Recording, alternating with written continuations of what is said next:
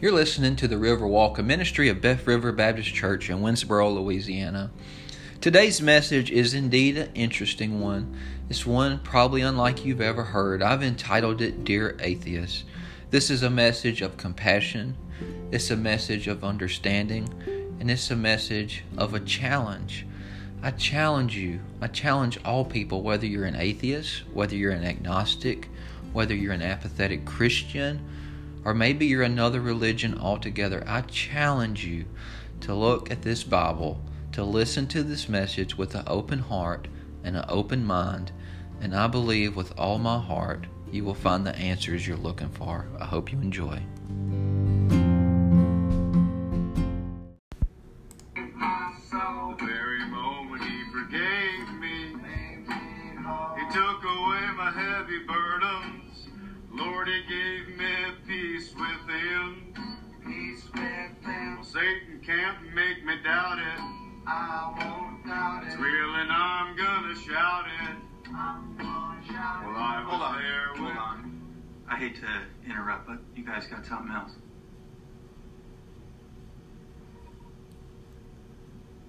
I'm sorry. I can't market gospel no more. So that's it? I don't record material that doesn't sell. Mr. Cash and gospel like that doesn't sell. So is it the gospel or the way of singing? Both. Well, what's wrong with the way of singing? I don't believe you. If you have a Bible this morning, try to find the book of Romans chapter 9. That's the first time I've ever used a video as a means of introduction, but I think that little introduction says so much more than I could ever say. That's a true story. That's a true story about when Johnny Cash walked in to record an album, and he was hoping to write a gospel album, and that recording studio said those words that I don't ever want to hear said to me: I don't believe you. I don't believe you. If you've seen that movie, and you know the story, you know that recording artist was right. He had reason not to believe him. It wasn't authentic. It wasn't true. And later, Johnny Cash played a song that y'all know, Folsom, and that was true, at least true to his heart. He went on to be a great recording artist. I don't believe you. This morning, I want to talk about belief, about the things we believe in and the things we don't believe in, about how we view non-believers. As you can see from the title of this message, I kept coming back to Dear Atheist, Dear Atheist. Atheism. The last couple of weeks, I've got to spend a lot of time on social media, and it's funny, I see a lot of Christians, quote-unquote Christians, they go after a people group. They go after a people group, atheism or atheists. And you know, in America, I read that about 11% of people in America claim to be atheists or a non-believer in anything. Many more claim to be agnostics, and that's an agnostic is somebody that just doesn't know. And I keep thinking about it, and I look at 2019, where we're at as a country. And I look at the Bible. How are we supposed to feel towards the non-believer? Because what I see on social media is something that I don't see in the Bible. I see Christians trying to convert atheists by clever memes and by clever things. And don't get me wrong, I feel the atheist, the non-believer, I feel the right way is the Christian way.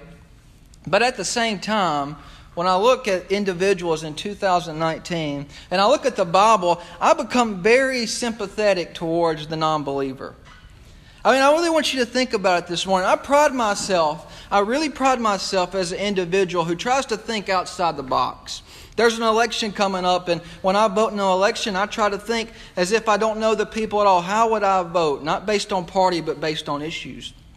And when I look at matters such as this, matters of religion, I try to look outside the box. Pretend with me for a minute this morning. Pretend that you've never been to church. Pretend that you've never heard the gospel. Pretend that you see Christians, and pretend you go to school and you see what you're taught at school, or you see what you see at work. And I really want you to compare the two. You know, for the atheists, I'm sympathetic to them because the average atheist knows some of these Bible stories. I mean, it takes a lot of faith for an atheist to believe that a holy God created the world in 7 days. I could just imagine the kind of faith it must take for an older atheist to believe that somehow God told a man to build an ark and he fit all those animals from all over the world in that ark and the whole earth was flooded in 40 days. I could just imagine how the story of parting the Red Sea goes for the Israelite children. And I could preach, I could give a defense, I could take an apologist approach, and I could tell you different creationist theories. But I'm not going to do that this morning. This morning I'm really being sympathetic towards the atheist. But take that into consideration this morning. Now, I want you to understand that while I don't agree with it, I understand it. But let me bring you into 2019 Christianity. And I want you to look at the two compared to each other. Did you know the 2019 Christian family only comes to church 1.6 times a month? I mean, think about that for a second. A Christian who believes God created the world in 7 days. A Christian who believes that God came down in the flesh, born of a virgin. A Christian who believes that Jesus Christ died on an old rugged cross for their sin only comes to church about 13 times a year. I can understand the atheist, but I cannot understand Christianity like that. A Christian who believes in a real heaven and a literal hell.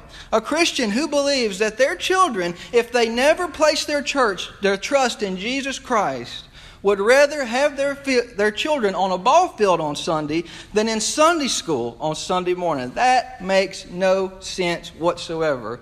And I submit to you this morning, that looks nothing like 2019 Christianity. That picture doesn't look anything like the church we read about in the New Testament. This morning, I think the Christian way is the right way.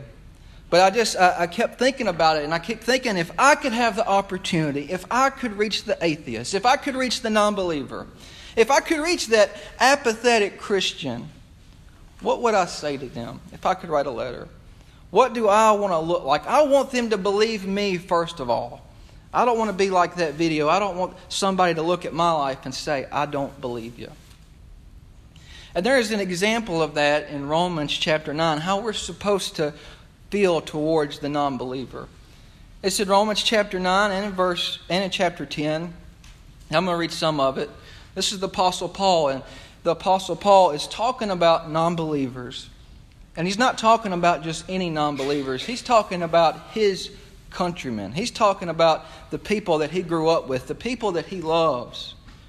In Romans chapter 9, verse 1, he says, I tell the truth in Christ.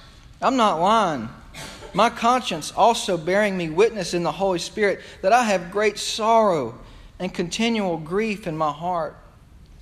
For I could wish that I myself were accursed from Christ for my brethren, my countrymen according to the flesh.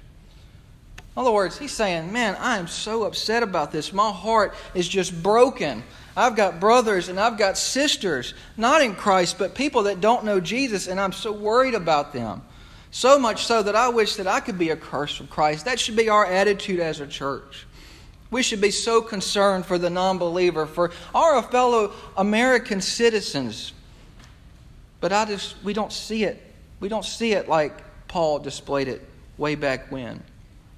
Look in chapter 10. He continues in chapter 10, verse 1. He says, Brethren, my heart's desire and prayer to God for Israel is that they may be saved. For I bear them witness that they have a zeal for God, but not according to knowledge. For they, being ignorant of God's righteousness and seeking to establish their own righteousness, have not submitted to the righteousness of God. Once again, the Apostle Paul writing his heart's desire, laying it all out there. And he says some words in here that we don't usually speak. He doesn't say, listen, I want them to be saved, but I'm not going to do anything about it. He doesn't say, I want to be saved, but they're just so stupid. They're not thinking about what they're doing. He uses a word here, and he says, listen, they are ignorant. They just don't know. They don't know what I know. They don't know how God can take a sinner like me and turn them around. They don't know what they believe. And they don't know why they believe it, because they've never heard the truth. And in verse 14, in Romans chapter 10, verse 14, he even continues a little bit further. He says, listen, they're ignorant. And then he asks a question, and he says, how then shall they call on him in whom they have not believed? And how shall they believe in him of whom they have not heard? And how shall they hear without a preacher? And how shall they preach unless they are sent? As it is written, how beautiful are the feet of those who preach the gospel of peace, who bring glad tidings of good things. The Apostle Paul was sympathetic towards the non-believers, so much so, he asked the question. He's like, listen, they're ignorant. And here's the question, how are they going to know the truth? How can they believe if they've not heard? How can they hear a preacher unless they get to a preacher? Man, I want to be that preacher. And if you're here today, you should want to be that preacher too. I'm not saying you should want to pastor a church, but you should want to reach out in love, and you should want a lost world to know a living Savior. You should want the world not to be ignorant. You should want them to know the truth. And if you have Jesus, you have the truth. Thinking about it, really thinking about it this morning, what would I tell the non-believer? What if somehow my voice could travel to the non-believer? If my feet could get to the non-believer, what would I tell them? What would I tell the apathetic Christian? What would I tell those that are Christians in name only? What would I tell the Muslim? What would I tell the Buddhist? And I really thought about this week. And I thought, you know what, if I could talk to any of those people groups, I think it would start with an apology. I think it would start with an apology. I would say, dear atheists, first off, dear atheists, I'm so sorry for the hypocrites. I'm sorry for the hypocrites. Because the thing is, there has always been and will always be hypocritical Christians. Maybe you're here this morning and you found your way here and you came in spite of other Christians. Let me tell you something. There's always been hypocritical Christians. And you know what? If it wasn't for hypocritical Christians, we probably wouldn't have a Bible. This Apostle Paul spent most of his time writing about hypocritical Christians. I would say, dear atheist and dear apathetic Christian, I'm so sorry for the attitude that my brothers and sisters in Christ has toward you. Man, I'm sorry about that. I truly am.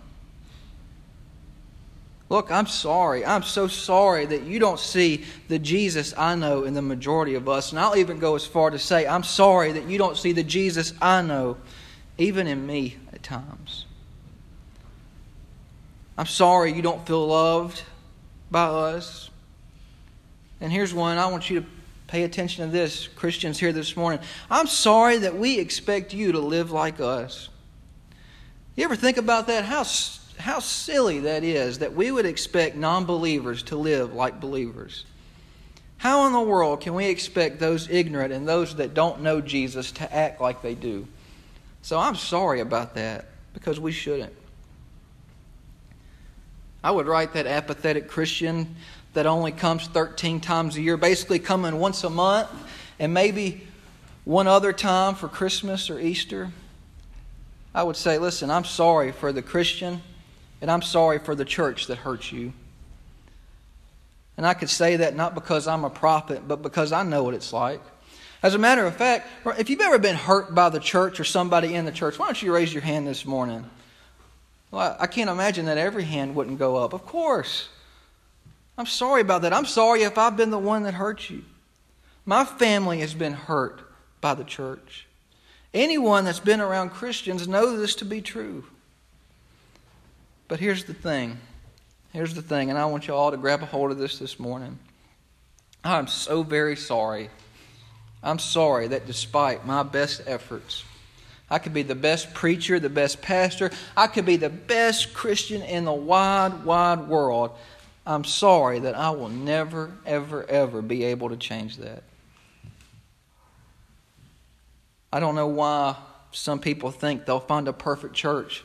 If you can find a perfect church, don't join it because you'll mess it up. It doesn't exist. There's always going to be church hurt. There's always going to be hypocritical Christians. There's always going to be the pastor that messes up, that doesn't visit enough, that says something that he didn't mean. And that's just the way it is. So I'm sorry for all that. But let me go further. Let me go further and let me offer an explanation. Let me offer an explanation. See, here's the thing that a lot of people are so ignorant about. It's not your fault that you're ignorant because maybe you've never heard this. But hypocrisy happens because you know what? We're all born non-believers and we are all the same. We're all sinners. In this same book in Romans 3, chapter 3, verse 10, it says there's no one righteous, not one. Heck, the very man that wrote this, Paul, he called himself the chief of all sinners. So at some level, hey, we're all hypocrites and we can't change that. The Bible says that we've all sinned and fallen short of the glory of God. So listen, it's not an excuse to be a hypocrite, but that's an explanation of why they exist. If somebody could be perfect, there would be no need for Jesus. There would be no need for a perfect Savior. Understand this morning. Some of the people that you think are Christians, some of the people that even I think are Christians, they put on a really good show, but they are not Christians. In this same chapter, in chapter 10, verse 9, Paul says that if you confess with your mouth the Lord Jesus and believe in your heart that God has raised him from the dead, you will be saved. For with the heart one believes unto righteousness, and with the mouth confession is made unto salvation. You know what's missing from there? It doesn't say if you confess with your mouth and you go to church. It doesn't say if you confess with your mouth and you're baptized. It doesn't say if you confess with your mouth and then you attend Sunday school. It doesn't say if you confess with your mouth and share something on Facebook. It doesn't say if you have 1,000 followers on Twitter. It does not say that. Make no mistake about it. There's a lot of non-believers judging non-believers that say they're Christians. Church attendance, baptism, knowing your Bible, even holding a position in the church or the seminary does not make you a Christian. It is only through faith in Jesus Christ that makes somebody a Christian. Listen, we need to grab a hold of that this morning. I'm so scared to death that I stand behind this pulpit and I preach to a bunch of people that think they're Christians for other reasons than Jesus. So don't falsely judge a Christian who's not a Christian at all. I would tell the non-believer, I would tell everybody this, don't mistake our hate for sin as hate for you. Because listen, as a Christian, we're harsh. We are harsh towards sin. Because true Christians, we know the consequences of sin. Romans 6:23 says the wages of sin is death. And let me tell you, it is death. It's not because we hate you. It's because we love you. We don't want to see you hurt by the bonds of sin. Some Christians, even here this morning, have been there and done that. And we know that verse to be true. We know what sin addiction looks like. We know what it looks like to see somebody wrapped up in alcoholism. We know what it looks like to see somebody wrapped up in adultery and to see a whole family destroyed. We know what it looks like to see adultery. We know what it looks like to see drug addiction. We know. And listen, we don't want to see you live like that. You would say, Brother Kevin, what right do you have as a 35-year-old man to preach against abortion? Yeah, it's easy for you to preach against abortion, Brother Kevin, but what about the teenage girl who was raped? Are you going to make her carry that baby and live with that? And I would say, listen, I'm sympathetic. And I understand where you're coming from. But two wrongs don't make a right. You know a young lady that's had an abortion? You won't hear this anywhere else, but a young lady that's had an abortion is 37% more likely to have depression. A young lady that's had an abortion is 110% more likely to abuse alcohol and 155% more likely to commit suicide. What kind of a person would I be if I encouraged somebody to do something that's likely to lead them down a path that may end in suicide? Listen, I understand the choices we make are harsh. And I understand that the stances we make are harsh. But we've got to stand up for truth. And it's not because we hate you. It's because we love you. Well, Brother Kevin, okay, fine, you win that argument. Who are you to speak on a topic like the LGBT community? Why in the world would you speak against that? Well, I would point to what God and what the Bible had to say about that. But once again, take the Bible out of it and just go do some research for yourself. Do you know a teenager who identifies that way is 3 times more likely to commit suicide? And you want me to just embrace it and accept it when the Bible says otherwise, science says otherwise? And it's something that could lead you down a path that could end your life? As a matter of fact, they did a survey and they found that teenagers who identified as trans, 30 to 45% have attempted suicide. Listen, this is life and death stuff. And it's not because of hate, it's because of love. We know the value of the family. It would be so hateful for us to treat it as unimportant. Listen, I would explain to the atheists, and this is something that non-believers in today's time, they love to point to you and say, gotcha. They'll take a teenager that just came out of vacation Bible school and they'll poke fun of them and they'll expect them to have all the answers in the world.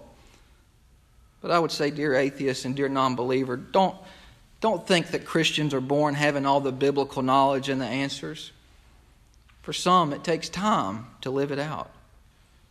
Treat us as you'd want to be treated. Don't have unrealistic expectations of new believers.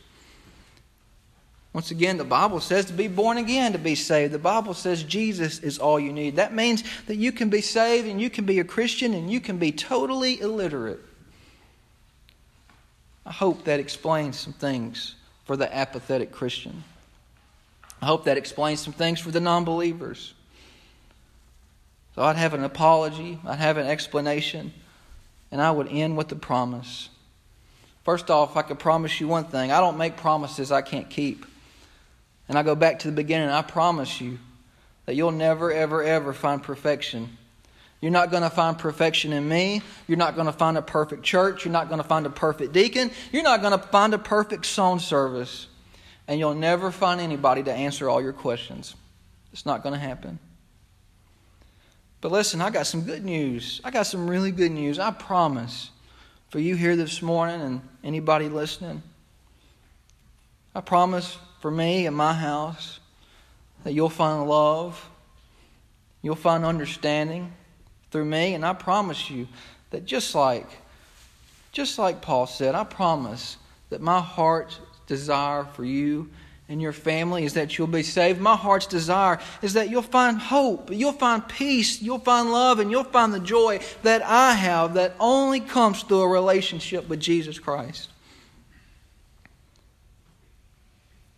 And listen, I promise you, yes, there's hypocrites, but I promise you that there are true, genuine followers of Christ that can be found at any church. I promise you, right here at Beth River Baptist Church, there are some people that's going to come to church, whether it's snowing or 100 degrees outside. They're going to be here because they love Jesus. And I promise it's at every single church you go to. So don't go and pick apart the hypocrite. Go find the ones that love Jesus. Listen, I hope I'm one of those people. I hope my children play ball. I hope they go to college, and I hope they're successful. But make no mistake about it, the most important decision they ever make is not what ball team to play for, not what university to go to. The most important decision they'll ever make is to follow Jesus. And I can't make that decision for them. Only they can. So I promise you, there's parents that care about that sort of thing. There's parents and there's single people. There's teenagers that put Christ above everything. I promise they're there if you look for them. And look, I promise this. You're never going to figure everything out in the Bible. You're not. I go to seminary and I've got some great professors, and I could stump them with some of the questions because the Bible only tells us what we need to know. The man that wrote this, once again, he called some things a great mystery because there's some things that we're just never going to understand. But I promise you this. If you read this Bible in context, if you seek the Lord, and just like Paul wrote here, if you open your heart, I promise you that you will find truth. You'll find Jesus. You'll find it. And listen, I promise you this morning. Whether you're an apathetic Christian, whether you're an atheist, whether you're a Muslim, wherever you fall on the spiritual realm, life is better with Jesus. I promise you. You can argue with Scripture. You can argue with a lot of things, but I promise you, life is better with Jesus.